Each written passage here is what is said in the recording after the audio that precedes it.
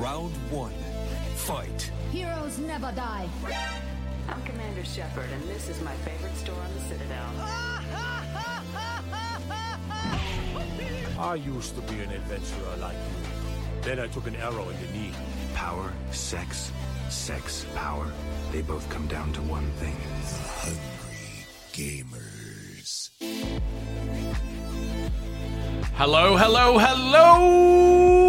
and welcome, boys and girls, to the 282nd episode of the Hungry Gamers podcast. We're powered by 8bit.net and those sexy legends over at Audio Technica. I'm your extremely humble host, Brendan White. You can find me just about everywhere at Brendan8bit. And joining me today, as always, my podcast Ride or Die, my hungry partner in crime. You can find her on them socials at Miss Ali Hart. She is the Scarlet Witch to my Doctor Strange in this episode. How you doing, Miss Ali Hart? What's going on? Doing well. I was really curious based on information we've provided each other on where the reference was going to come from, but that one's pretty valid, and I think so. I don't mind being Wanda. Yeah, there's certainly worse people to be. I've got such a crush on Elizabeth Olsen. I've realised over the years. Yeah, she's pretty adorable, and she has her own like quirkiness to her that kind of adds to it. She's probably one of the better females in the Marvel universe. Totally agree.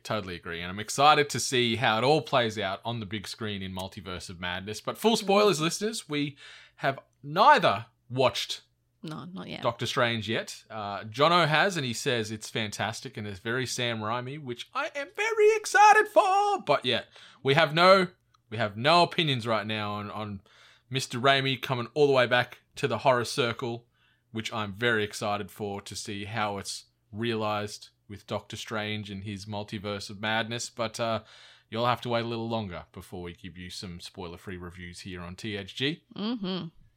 It's going to be good. Hopefully. Yeah, I think so.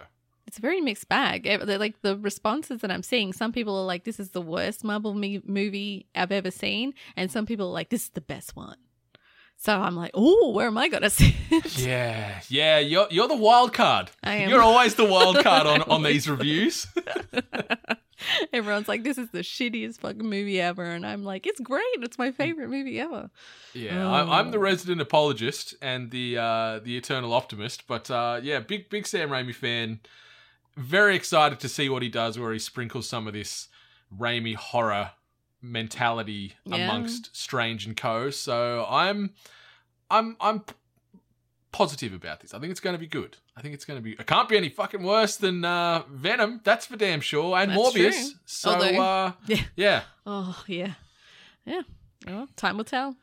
Time will tell. But we'll talk about what you've been playing in a second. But full disclosure, I haven't done a ton in the geek and pop culture universe this past week. I've been remote all week for work, so I haven't had a chance to play anything. Haven't really watched much, but I did finally finish the second season of Demon Slayer, so the Entertainment District arc. They've finally released all the dubbed episodes that has accompanied, obviously, the standard subtitled fare. And boy howdy, this is one of the best anime going around. And that's no surprise, you know. It's a blockbuster. It makes so much money at the box office. Universally loved. Animation style, it's stunning. But it's one of the best animated things on television. And I'm so happy to sort of catch the back end of this 11-episode arc for the Entertainment District, which sort of covers off a little storyline from the manga. And oh my god, it's so good, Miss Hart. Have you watched any Demon Slayer yet? No.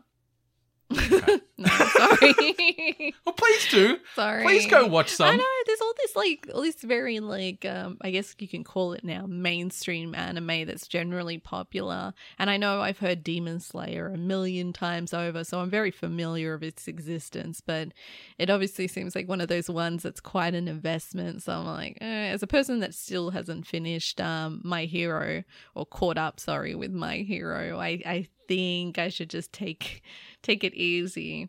Although, frick, where did I see it? There's an anime that I now want to look up, and I'm sure maybe someone out here in the anime universe that's a fan might know what it is. I'm sure a Google search will bring it up, but it's apparently this anime where it's like some emperor from the past, like a Japanese or like an emperor who comes to the future, and he becomes a music manager for a young girl to become a pop sensation. Oh, goddamn. It is that the concept was so outlandish, and the video for it was so wild that I was like, oh, I think I'm on board with this because it's just wild. And I think that's a great thing about anime is that there's some things out there that are a little bit weird, and then there's just full on anime weird. And I think that's usually what I sign up for. It sounds like it's certainly in the realm of Miss Ally Hart fandom right there. And yeah, the good thing with anime is anyone that's sort of perused Crunchyroll or just the internet in general, there's something for everybody. There is a genre and a storyline that could appeal to anybody from any walk of life. So yeah, that sounds like it could be good fun. You know, Yeah. let's see what this old warlord does in modern day, where he's a music manager. Yeah, I'll have to find it, and if I don't find it by the end of this episode, I'll try find it and I'll post it on the socials so people can kind of get what it is, unless someone beats me to it. So There's a chance. There's a chance. There's a chance, everyone. Yeah, but my God, Demon Slayer it's so good. It's one of my favorites, and just the animation style, like the studio behind it, UFO Table, just it's an art form the way they bring these panels from the manga to screen, and it's just a visual sensory overload, and the storyline's great, the characters phenomenal. Just the swordplay and the abilities when you start seeing them use their certain sort of moves and styles, it's stunning, but also gory and horrific and bloody, Which is good. and it's great because obviously this anime has had so much worldwide success, but it is a little bit heavier in tone in comparison to something like, you know, My Hero has some heavy moments, but Yeah. you don't see a ton of gore and viscera, where this leans into it. You know, to kill these demons, you got to cut their heads off. So there's a lot of decapitations and things going around in this show. Fair But enough. it's so good, and we've got a third season on the way already confirmed, which is awesome. So hopefully we don't have to wait too long between drinks there. But I don't think we will, because the anime, the first run of it was in 2019, sort of April 2019. And Really? so far we've had 2 seasons roll through within 3 years. So hopefully we'll have this third season, Swordsmith Village arc is what they've confirmed is coming. Hopefully that rolls in maybe the back end of next year, all things going well, unless they're already hard at work on it. But yeah, I can't wait, because it's obviously the Mugen Train film that they did, the offshoot of this that then connects into the second season as well. Highest grossing anime film and Japanese film of all time. So people are hungry for more Demon Slayer, and oh my God, it was just a great ending to the Entertainment District arc, and I can't wait for more. I'll eventually get to it. I think it's that one, and then Psycho Mob, something or other, that has been heavily recommended to me.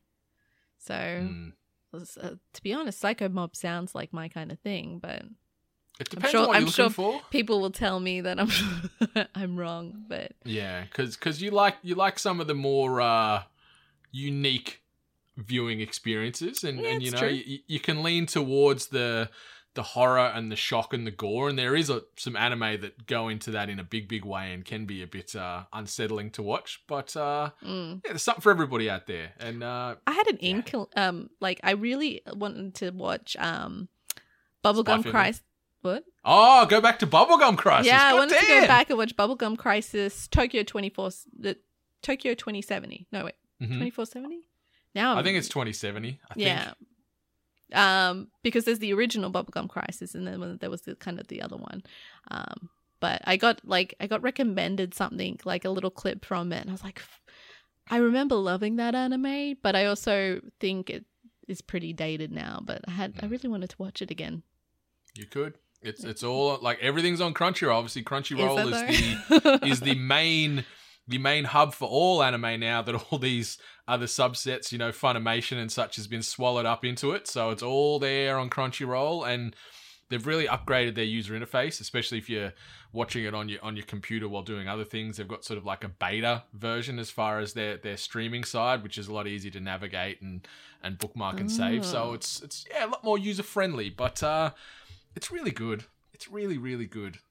Demon Slayer. No one's surprised by that. But also, yeah, Spike's family, still loving it. It's so cute and endearing and quirky and fun. And Anya, the little daughter, I'll die for that little kid. She's the best. But that's me. But you, I see you've still been playing some Fortnite. Yeah, like I'm a little addicted. I think I just enjoy any game where you can literally just load it up, play a few matches, and then, get out, essentially. I haven't had any wins, so many number 2s. I feel like, Fortnite is my In-game fiber. or out of game? Yeah, well, Fortnite's my fiber, just number 2s everywhere, man. Like, second place here, second place there. Had a lot of close calls. I'm just, like, all I'm happy about is that I'm not, like, finishing, ending these matches with just 1 kill or no kill. Like, there's a lot of kills to count and a lot of damage and stuff, so I'm happy about that. It's an achievement in itself coming from like my previous background. It also makes me wonder why am I better at this one than I am at other shooters? I think my biggest takeaway, like I'm not saying how I think about you playing, but just the general observation with this game, because this game is a little floaty, like in movement, and even with the gun, like you can be aiming straight down the sights, but it's not a guarantee that every one of those rounds is going to hit. Where Apex, if you've got someone dead to rights down the scope, there's a fair chance every bullet you're going to be firing from that R301 or weapon, whatever, not much dropping, is going to lay damage. Where this, it's almost like Halo movement in a way, where it's sort of a bit floaty, and which adds to the accessibility, especially in no build, where you can sort of breathe a little bit more, and there's a chance you can survive a firefight if someone gets the jump on you. But That's I don't know, true. it's good because it feels it's more comfortable to play. It's that step slower. That is actually a really great way to describe it. It is a much more comfortable way to play a battle royale. But yeah, it's been really, really good. Enjoying the addition of Star Wars content right now with the lightsaber and then the blaster as well. It's been interesting. It's definitely changed things up a little bit, but yeah, and just FYI, I know I made a comment about like whether I'd play this long enough. Yes, I got the battle pass, so I am now a battle pass holder because it's all adding up now. So Join us. Oh, and I've also got skins and stuff now too. Yeah, you did. So, Yeah, you did. The girl has caved. I was stressed all week because I didn't have any means to play it, and like with Xbox, like if I took my Switch, the skins would not carry to the Xbox. So Xbox skins will carry to PC and vice versa, but it won't jump across to other console platforms and vice versa. And there were so many skins that came out this week with Star Wars Week. So many. And then all these more Street Fighter ones. But I got home last night at a late hour after some plane delays, thanks Adelaide Airport and just general Melbourne weather, I guess. But came home last night, and I'm like, you know what? I've been working hard this week. I need to treat myself. So I jumped on, dropped some V-Bucks, and I bought many a skin. I picked up my boy Boba Fett.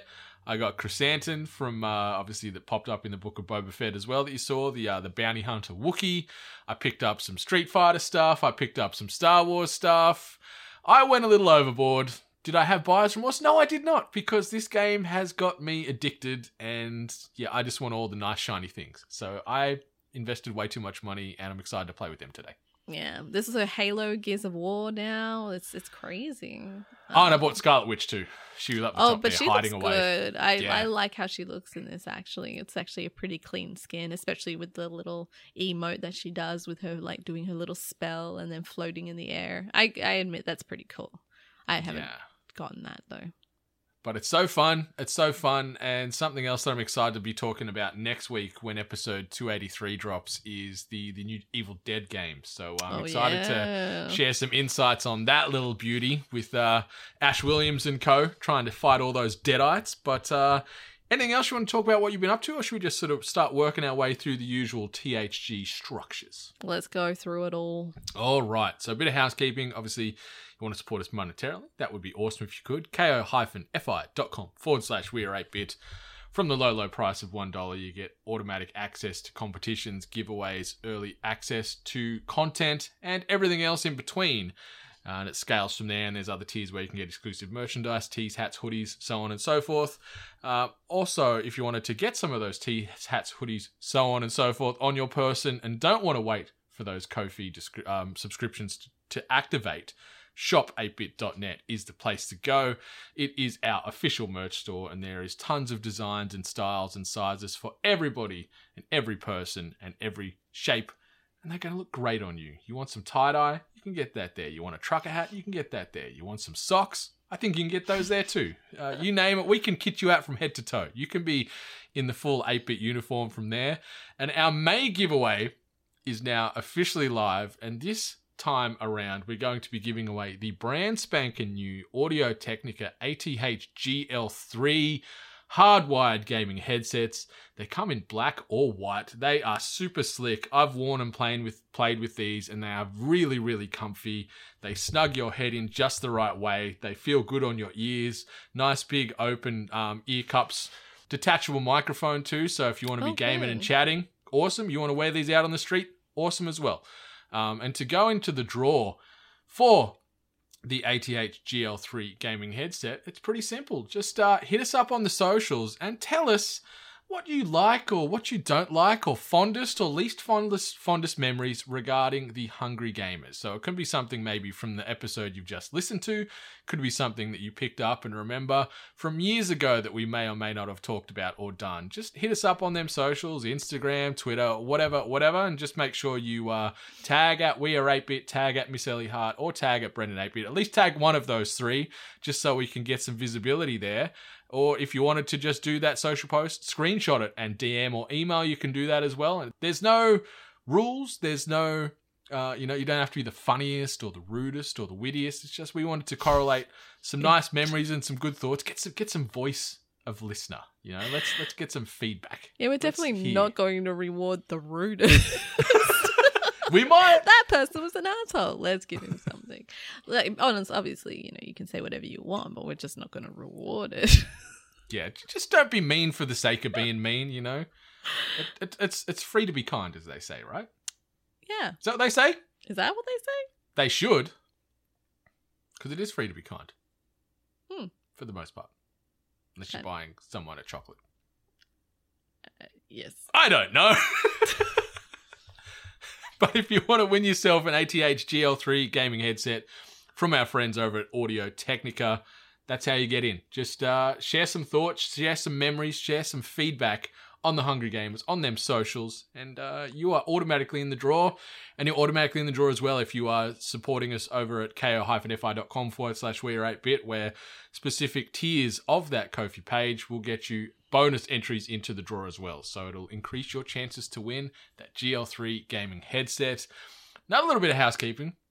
Our resident Miss Hart here, she was on the latest News to Reviews podcast with Zach and Aaron. You can find them on the socials at News2 Reviews on them Twitters.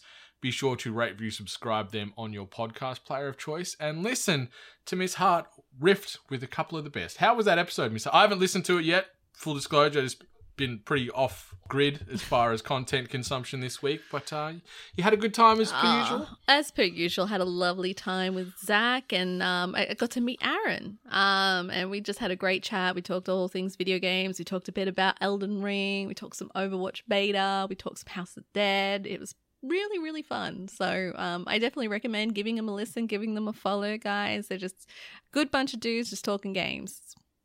Yeah, they are a couple of Australia's best and brightest in the gaming podcast sphere, and yeah, just genuine good people, which we need more of, Also, hope you feel better soon, Zach.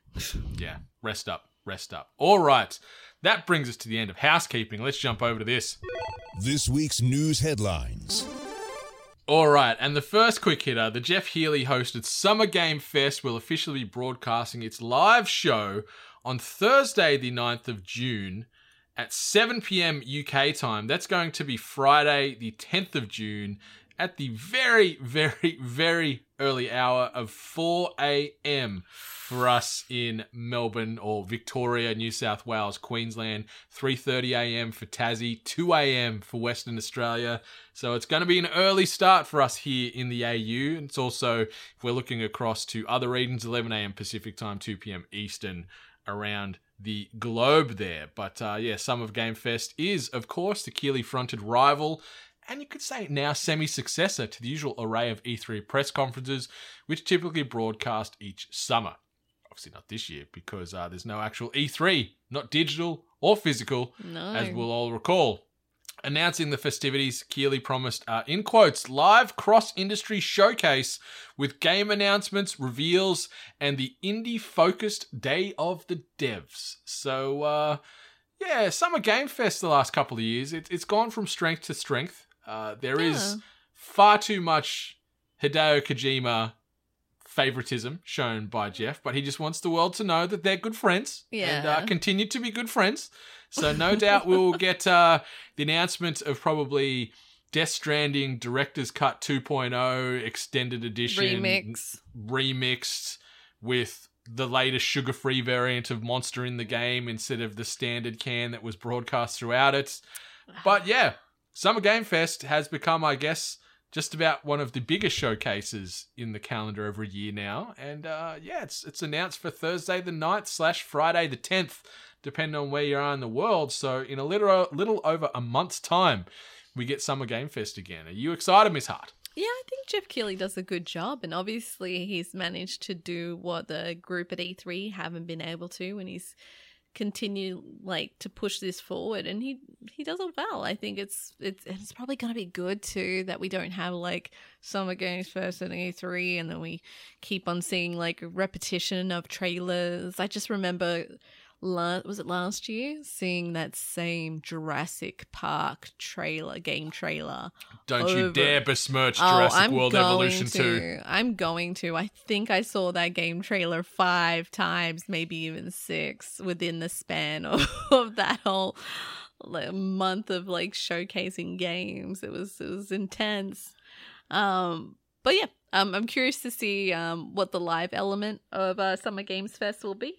Now that obviously in-person events are a bit more common now, and audiences may start making an appearance, which might not have my favor, because I actually enjoyed how fluid the presentations were without audience members. It just kind of just continued on, and not to mention that the showpiece, the stage and everything. Well, yeah, I guess the stage that he kind of did with this 3D with the background and the floor, and a interactive element, and all the it just looked good. It looked really good. So I don't know if he's going to stick with that or if he's going to revert back to having a live audience.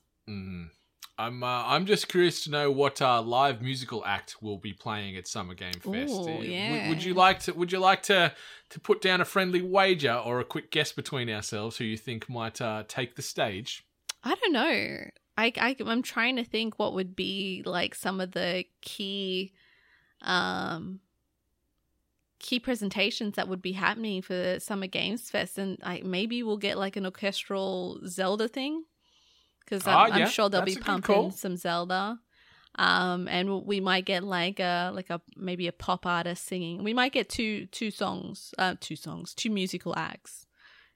I'm gonna say, as I grip my teeth because I can't stand the artist, I'm going to say that Imagine Dragons might make an appearance, because they're so across the gaming realm now, and we had Arcane come out at the back end of 2021, so that didn't really get some coverage during Summer Game Fest. So maybe we'll get some Imagine Dragons, which will break my heart and infuriate me at the same time. But that's where I'm going to cast my stone or my bet. That's fair enough. Let's see what happens. Let's see. But yeah, don't have to wait too long. A little over a month's time. Scary. Some Game Fest available on the internet. It will be broadcast, Twitch, YouTube, wherever you want to find it. You will be able to get access to Summer Game Fest. But yeah, 4 a.m. for us Australians to guys, get up and embrace it. Boy, howdy. No, maybe just remember the day before just to if you don't want things spoiled, mute the hashtag, I think, because you guys could just wake up to spoilers, which sucks. That sucks. It does. It's not a good time, but I'm going to do my best to try and get up and watch it. Will I? Maybe not, because I like my sleep, but I'll see if I can get up at 4 and see it play out all live on the internet. The next little bit of news here, the Guillemot family is considering to partner with a private equity firm to acquire Ubisoft from potential buyers. As reported by Seeking Alpha, according to Deal Reporter, the group's reasoning is because it would like to remain in control of the company. Ubisoft was established in 1986, a fantastic year by the way, by the 5 Guillemot brothers, where Yves Guillemot currently serves as the company's CEO and has been in the role for decades. The Guillemot family currently owns 16% of Ubisoft shares and 22% of its net voting shares. This news follows a week after Bloomberg reported that the Assassin's Creed maker is attracting buyout interest. Among the companies is Blackstone, which has made investments in various firms such as Epic Game, AppLovin, and Google. Never heard of AppLovin? Is it a sex app? Maybe. Certainly sounds like it could be. Possibly. But this makes sense. Like they started this company 35/36 years ago, and it would make sense to keep it in the family. Ubisoft is still a very, very large gaming developer and publisher. They've got a lot of world-renowned IP. They're not without controversy, some relating directly to some of the Guillemot family, some related to broader staff that have since moved in and out of roles. But keeping it in-house means more profit, means more say on the direction of the company. But it's funny because I think we reported maybe a month or so ago, maybe 2 months ago now, there was also talk from one of the Guillemot members that said they'd be open to being purchased. Yeah. So go figure. Yeah. I mean, Ubisoft's been having a really rough track lately in the news of just like bad decision making. Like, I guess decisions actually have never really been slated or made, but like you said, they've obviously had a lot of in-house issues regarding how the company is handled with allegations and such. Then we moved on to well, yeah, like we said, like them kind of putting it out there because everyone else is getting purchased. They were kind of like, hey, we're up for sale too, if you like. Then we've also seen a lot of turmoil regarding them and NFTs and blockchains and such. And kind of, I don't know if they ever went back on it or if they just kind of not made comments since. And then just seeing this as well, this kind of mention, like, it's a shame. Ubisoft is like a hub of like really good games and, you know, important franchises. So, but I think like, it does, to be honest, Epic Games does seem like the one that would pick it up. You know, it's not as if they don't have the money to potentially engage and No acquire. thanks to us. Yeah, goddamn Fortnite store. Curse you! I'm actually recording from a cardboard box I live in now because I spent all my money on skins. So at least the wireless connectivity is pretty good here. But anyway, it's very much watch this space. Let's see what happens with Ubisoft. Let's see if we get some fresh announcements at Summer Game Fest. Like at time of recording here on the 7th of May at 10 a.m. here, Victorian time. There has been no official announcement yet from Ubisoft regarding a press conference during this summer run of digital events. Maybe we'll get an announcement in the near future because you know they're one of the primaries that always deliver in that regard. And will we see another update on Beyond Good and Evil 2? Because that game's been out in the wilderness now for a good long time. A lot of press and a lot of love and hype, and then just crickets. But that happens with a lot of these IP that they've got outside of, you know, Assassin's Creed and some of those mainline ones like Just Dance. You don't hear things minute to minute from Ubisoft with regards to those IPs. So let's see what happens in the coming weeks. I have to correct myself. It was actually Blackstone. Blackstone had invested interest in Epic Games, not Epic Games investing interest in Ubisoft. So I'll retract that one. But I'm also curious to see if Amazon ever wants to kind of join the club as well, because Amazon's been trying to branch out with their gaming stuff. So. Can you imagine if Netflix got involved? Oh, obviously, they're trying to push hard in their gaming space too. Which is strange. they've still got the money for it. They've lost a lot of money, but they've still got a lot of money to potentially make a move like that. That would be quite the ripple through the industry. Lately. It's an absolute mess. Yeah, something that's not a mess, though, is the build quality on Rudism's Fisher-Price Laugh and Learn game controller that's he's managed to mod up and get working on a PC, and he's been working through Elden Ring playing on this Fisher-Price controller. So Rudism is a Twitch streamer / content creator / just super smart, super intelligent, and super nice guy. Rudism is one of the nicest streamers that I've met in this journey. Lovely fella. And very, very, very, very, very talented. Has made some of the most creative and unique controllers you will ever see. And then had success with those controllers in the games that he's made them for. Like, it is insane. But yeah, he's grabbed this Fisher-Price Laugh and Learn controller, modded it up so it's going to mirror the traditional Xbox controller. And now he's working his way through Elden Ring with this controller. And it is a great journey. And I recommend anyone that hasn't seen this, because the great thing is this has been picked up all over the world. IGN was running with it the other day. A couple of other outlets are sharing and promoting it and getting some visibility. But if you haven't seen it and don't know what we're talking about, just search Rudism Fisher-Price controller or Rudism Elden Ring and see what he's been up to, because the man's got skills, and the fact that he can have success with these controllers that he's made over the years is just a testament to his ability. I just want to say that the thing that I love the most, because I thought he was just going to just turn it into a very generic controller, like just, take it, turn it, controller, done. But it still does the little voice lines for the kids and just like circle, square. And meanwhile, he's, probably getting further in Elden Ring than I ever did. So I think that just is salt on the wound. But it's an incredible video. He's incredibly talented. And I love the stuff that he comes up with. I think one of my favorites, I can't remember which game it was for specifically, but when he made the controller out of Mountain Dew and Doritos chips. Oh, that would have been Overwatch, because he did bananas, right. Yeah. I think, for Overwatch as well. And he played Winston, I think. And I think he played Fall Guys with jelly beans. And then he modded an actual real car to be a controller for Forza back in the day and stuff like that. And he played PUBG with a pan. Yeah, the frying pan. And it was... Yeah, he put like motion sensors in it so you could swing the pan as if it was a melee hit in the game as he was playing. He's so talented, and he's just a hoot to watch. So check out Rudism if you haven't already. RUDEISM on the socials and Twitter, because the man, he's a good fella and he's doing great work, and well worth your time. 100%. All right, the next news bit of item here we've got to the table. I've titled this one, "Run for the Hills, It's Gunzilla."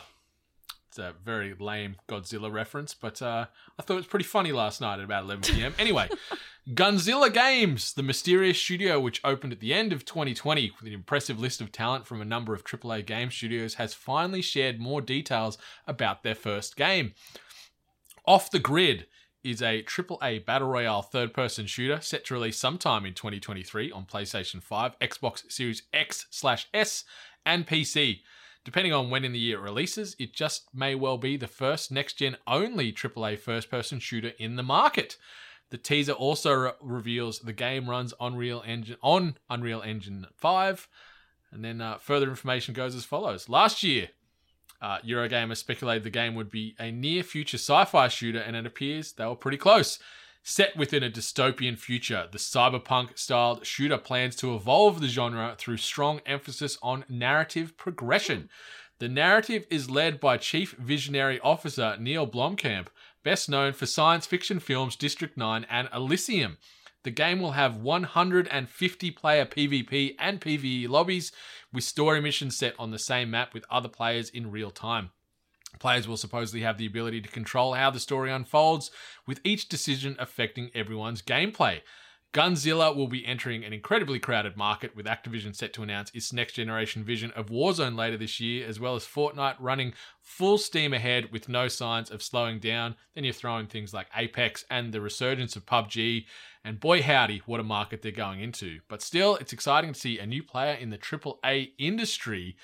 So Off the Grid, a cyberpunk-styled shooter in the Battle Royale genre, written by Neil Blomkamp, who directs, shoots some of my favorite science fiction out there. It's got all the ingredients to be pretty heckin' good. The trailer is very interesting, but is this overly ambitious? Are they trying to bite off more than they can chew here, Miss Hart, with their first game at a Gunzilla game? I mean, possibly. Like, to kind of talk about this trailer, I'm going to say this trailer just said to me, like, Call of Duty meets Cyberpunk. There were, like, a little, like, when it loads up, it looks like a Call of Duty game. And then, like, kind of almost like I guess the city in the distance, and then when all the graphics kind of came up, I kind of got that Cyberpunk kind of vibe from it. Based on the minimal detail that they've said, like, there could be some interesting original elements that they can add to the Battle Royale scene. And it's interesting that they chose, it looks like that they're not doing the previous gen consoles. Yeah, this is going to be a straight pure next gen release, which is cool. And I guess that's probably tying into Unreal Engine 5 True. And maybe the limitations of trying to roll some of that functionality into PS4 and Xbox One S and X and things like that. But yeah, it looks cool. I'm with you. Like, it's a very interesting premise, and I guess taking the best bits of COD and then the best bits from Cyberpunk and just that world itself, chuck that in a blender. That's something that I'd drink. Yeah. I mean, it's more getting someone involved, and that there's narrative, you know, like we're not actually really used to narrative being included into a battle royale game. Like, it's just like, good luck, get in there, see you later. Unless, you know, with your Apex, where each individual character kind of has their story. So I guess that kind of actually proves me wrong, but I don't know. I'm curious. Like I said, I just got a lot of Call of Duty vibes from it, so I want to see what makes it original.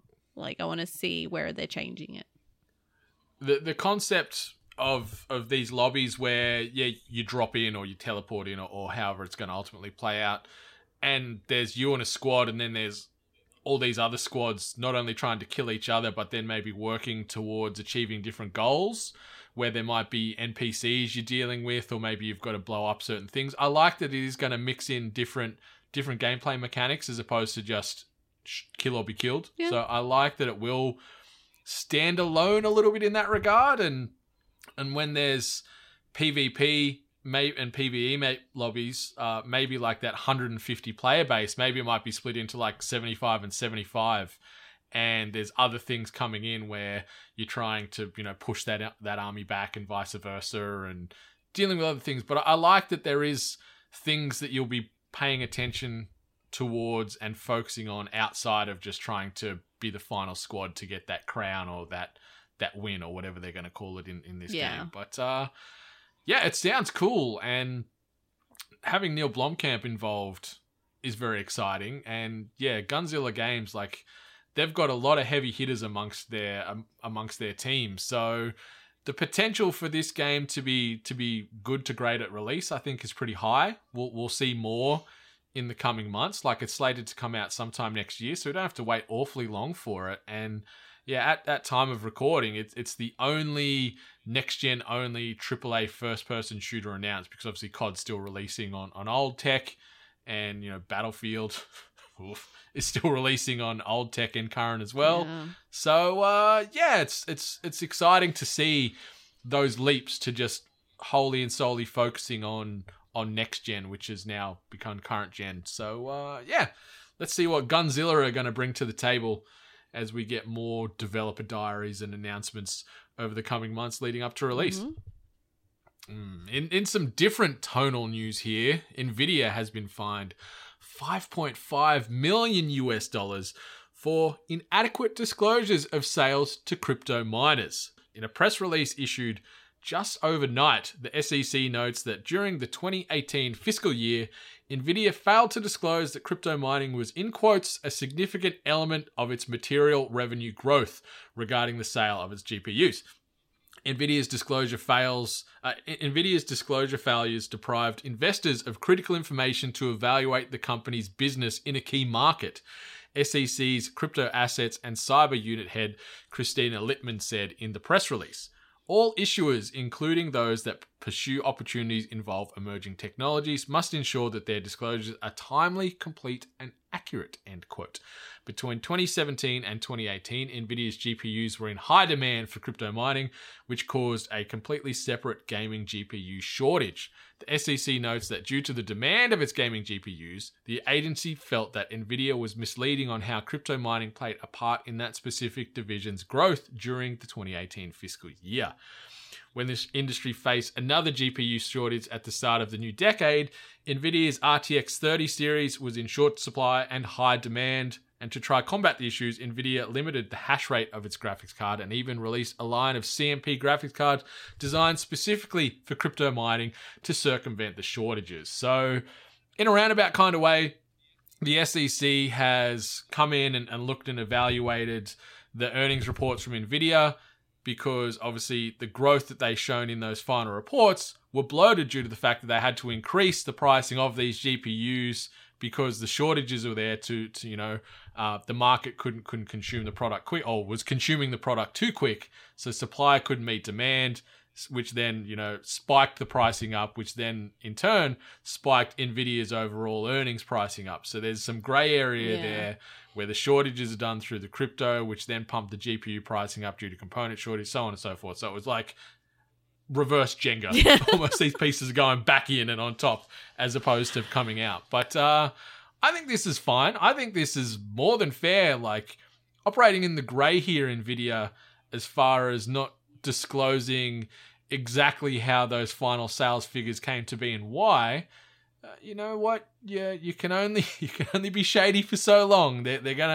You got to pay the piper eventually, right? Exactly. And NVIDIA's had quite the monopoly in the market. And coming from like a PC player perspective, and then just amongst the circles of predominantly PC players, this whole graphics card shortage and then price inflation has been pretty shitty.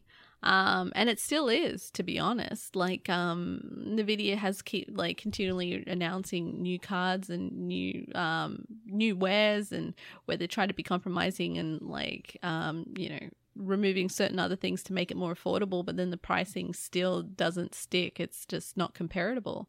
And the whole idea of the crypto, groups essentially buying up it all, it really was a stinger for everyone else who kind of, I guess, have supported NVIDIA up to this point. So it was tough out there. Like, I remember we talked to a lot of people, and even just seeing the airing of grievances over the last several years, there was a lot of common denominators there from members in the 8-Bit Nation, where they're talking about wanting to upgrade their computer, but they can't because they can't get a GPU, or the ones that they can source are now 300% more expensive, or, some exuberant price compared to what it was just a few months ago on the back of these shortages, which were, as you said, equal parts responsible due to components not being available, but also crypto just bulk buying everything and saying, suck that, casual or professional gamers. So yeah, it's been an ongoing thing that we've talked about and dealt with for several years. And sadly, it's not going to change for another year or two at least, I think. Like the tech industry is just in a world of hurt when it comes to componentry at the moment for a whole host of things. So sadly, it's going to be more pain for the foreseeable future. But hopefully we just see things like this where they hold these manufacturers accountable and try and make it more of a level playing field for gamers, crypto miners, and everyone else in between alike, because it's not fair. It isn't fair. And I actually remember on the most recent one that they released, was it last year or the year before? I remember Australia couldn't even get them. They actually restricted it and made it so that Australia actually couldn't purchase it. Yeah, we're often the poor cousins here in the AU. Sometimes. It's tough. So yeah, I was fortunate enough to get I didn't get a 3090 because the pricing on those things, the cardboard box that I mentioned I'm living, I'd have to sell that off to be able to afford the 3090. But yeah, it's tough out there in the GPU streets. But yeah, hopefully COVID and warehousing and things like that, and then manufacture can start to ramp up again, and we can get back to a level of normality, and the pricing will subside. Got all these microchips and I'm still starving. Ah, my goodness. And the last bit of news we're going to cover off, I've titled this one, It's No Longer Hip to Be a Square. And so Square Enix has sold off its Western studios and over 50 intellectual properties to Embracer Group this week for just $300 million US. The sale, which is set to go through by September this year, means Embracer now owns Crystal Dynamics, Eidos Montreal, and Square Enix Montreal, as well as IPs including Tomb Raider, Deus Ex, Thief, and Legacy of Kain. That amounts to around 1,100 employees. As already announced, a new Tomb Raider is in development at Crystal Dynamics, built on Unreal Engine 5. Thoughts now turn to other games potentially in development at these Just Bought studios. In its notes to press, Embracer said, in quotes, it sees an opportunity to invest in these franchises, namely Tomb Raider and Deus Ex, as well as the additional acquired IPs such as Legacy of Kain, Thief, and other original franchises, end quotes. This deal does not include games Square Enix publishes from external studios such as Life is Strange, Just Cause, and Outriders. And that $300 million figure for the deal has raised eyebrows in the context of the huge sums of video game companies have sold for recently. Sony bought Bungie and its Destiny franchise for $3.6 billion. Indeed, Embracer bought Borderlands maker Gearbox for up to $1.3 billion. They're both in US dollars, obviously. Senior analyst at Nico Partners, Daniel Ahmad, tweeted to say, Square Enix's Western studios have underperformed over numerous titles, with the company's biggest growth coming from Japan-made mobile games and MMOs. According to Ahmad, Square Enix has looked to sell the Western studios for a while. In February, Square Enix said Eidos Montreal's genuinely well-received Guardians of the Galaxy game had undershot expectations, while Crystal Dynamics' Marvel's Avengers game continues to receive updates. It's widely considered to have been a commercial disaster. No dispute there. Square Enix said the sale to Embracer, in quotes, enables the launch of new businesses by moving forward with investments in fields including blockchain, AI, and the cloud. So the dreaded NFTs are going to be a nice little focus there of Square Enix as a whole. But yeah, all their Western arm gone to Embracer Group, who now owns the universe, it feels like, for a pittance, $300 million for a chunk of big studios, 1,100 employees, and a massive, massive, massive back catalogue. Like, this feels like a steal. This is highway robbery, Miss Hart. The price was really, really bad. And then talking about popular IPs such as Tomb Raider, I reckon that's a pretty valuable IP. Obviously, I can't remember actually when the last time we've seen something released, but obviously they're working on something right now. I'm gonna sneeze. Thank you. But then obviously going over Marvel's Avengers, that one had a rough time, but Guardians of the Galaxy undershot expectations. That game was phenomenal. It was one of my favorite games of last year, and they moved a good amount of units, but I guess I don't know if that's more so. But you watched a bit of it and you said it looked pretty fun. Yeah, well, I was pretty shocked to hear that my impressions seem to be inaccurate. So yeah. Yeah. And I was with you there. We both ate a bit of humble pie. Like when that was announced, we were both very skeptical, lukewarm at best. And it came out and it was awesome. Played well, really well written. But I think those two, because they are both in partnership with Marvel, no doubt the ambition and the expectation that Marvel probably put onto Square and Eidos for those games was like sky, and Crystal Dynamics as well for Avengers, was probably sky high as far as you need to sell millions upon millions upon millions of copies, and instead they just sold millions of copies. You know, they still had a good uptake and a good player base.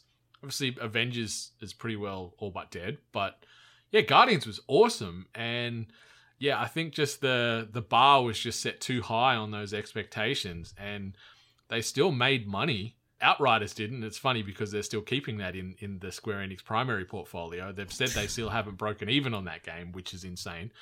But Embracer Group is just... It's like a snowball rolling down a hill, and it is just consuming everything on its way and just building and building and building and building. And it's so big.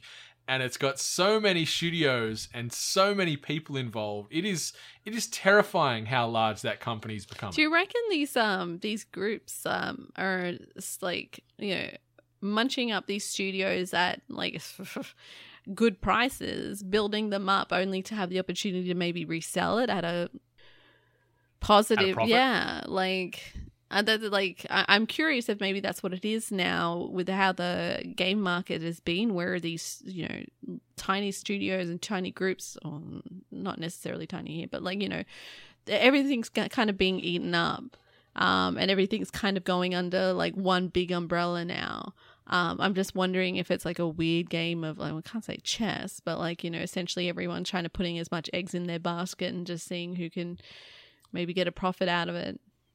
It makes sense. Like ultimately, yeah, I completely agree. I think Embracer are wanting to try and pump up their portfolio as much as they can, and then if they can sell off some of these studios or IPs at a profit, it's silly not to entertain that discussion, right? And the fact that they've gotten 1,100 staff, a ton of current and legacy IP, and some fantastic studios involved here for $300 million, that's a lot of money. But in comparison to some of these other deals that have been done, it's a pittance. And I don't know what's happened here. It feels like they were playing musical chairs and there wasn't many people left. And Embracer was the last one in the room. And then Square was like, all right, yeah, you'll do.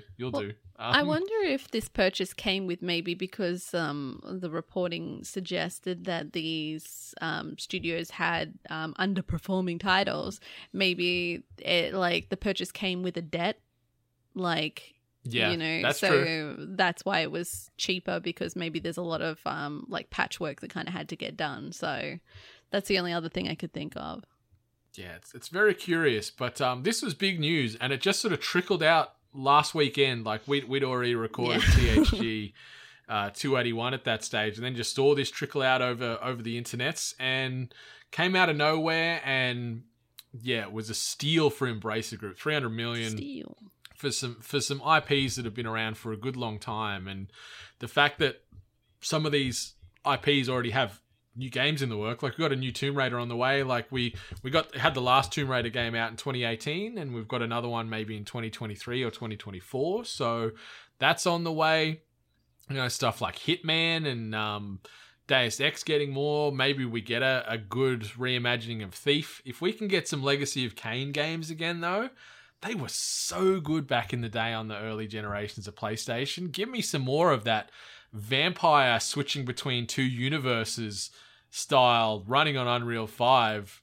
Let's go. But another big acquisition is officially underway, and will be locked in barring any dispute and fighting through the courts. Be going through by September. So big moves, big moves. But it's just crazy for that sum, that $300 million. You'd think Sony or Microsoft would have been sniffing around this and offered a bit more potentially if they were serious, because there's some big IP that you'd want in your portfolio there. Some big exclusives. Yeah, I feel like both Microsoft and Sony would have wanted Tomb Raider. I don't know why. I just feel like they would. Yeah, it's such a marketable franchise. Like, gamers new and old know of it. Non-gamers know of it due to the films and things like that. Like, it's a very universally recognized franchise and a name. And yeah, like, even just having that, like, you'd think buying that IP would fetch a hefty sum. But $300 million, Embracer make out like bandits. Crazy times. Let's see where the next big acquisition happens between now and episode 283. Who knows? Left? Oh, sorry. I don't know. Yeah, that's right. But they're umming and ahhing all the time. Who knows what'll happen there? But if you want to know what's happening this past week, we got this upcoming week. We got you covered.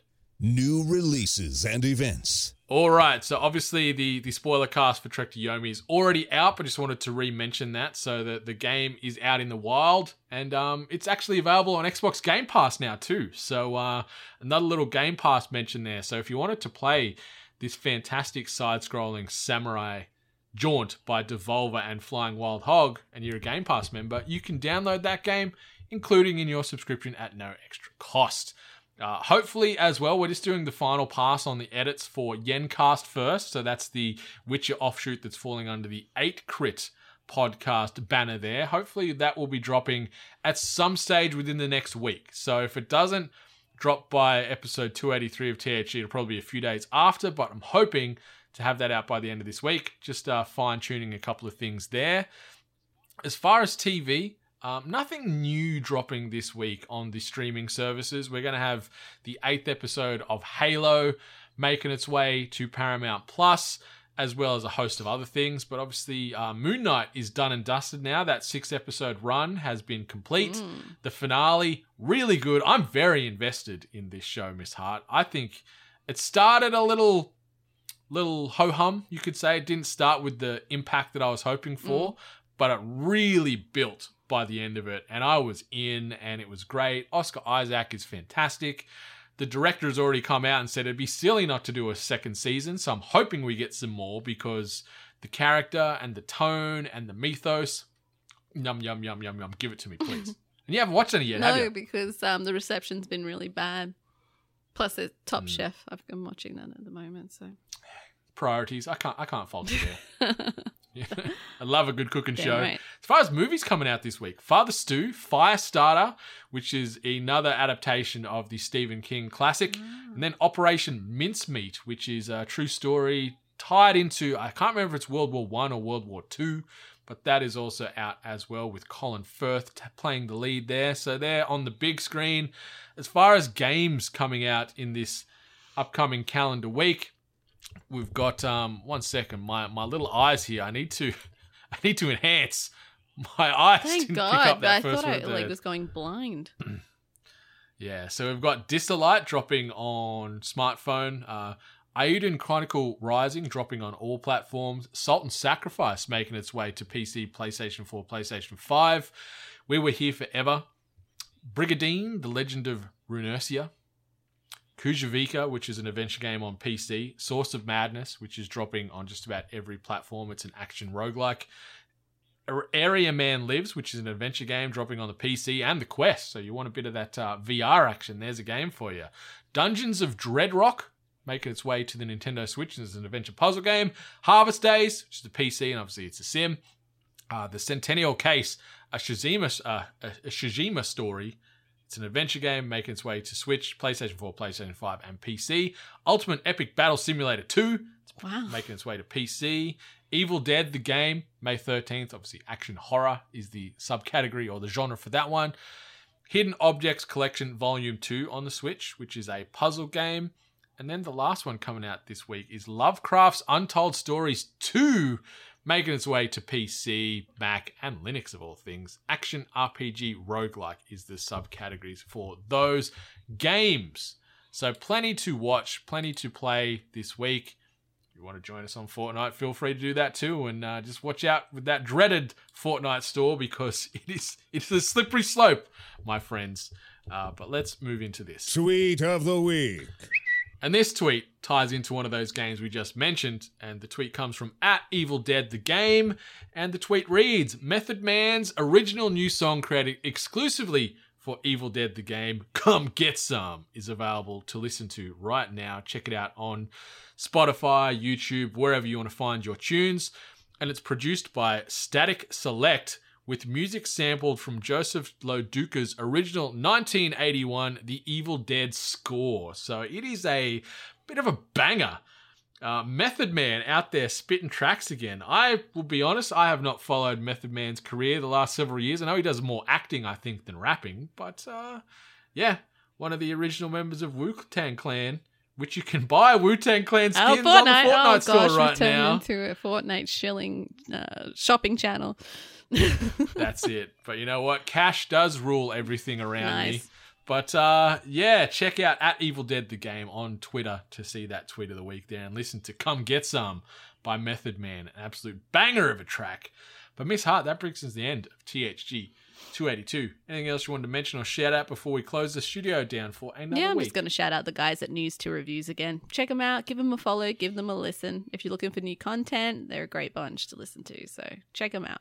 100%. That's News #2 reviews on them Twitters. Get on there, give them a follow, give them a listen, and be sure to rate, review, subscribe that podcast, our podcast, and all the other podcasts you listen to on the regular.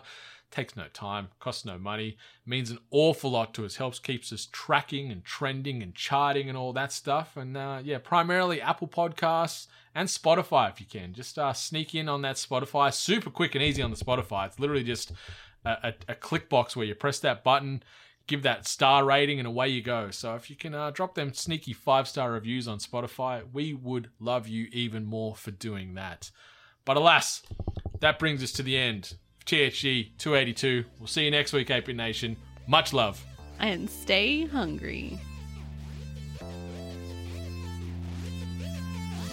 You've been listening to The Hungry Gamers, one of many gaming and geek culture related podcasts from the 8-Bit Collective over on 8bit.net.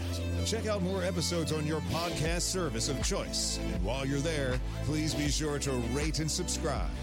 Until next time, boys and girls, stay hungry.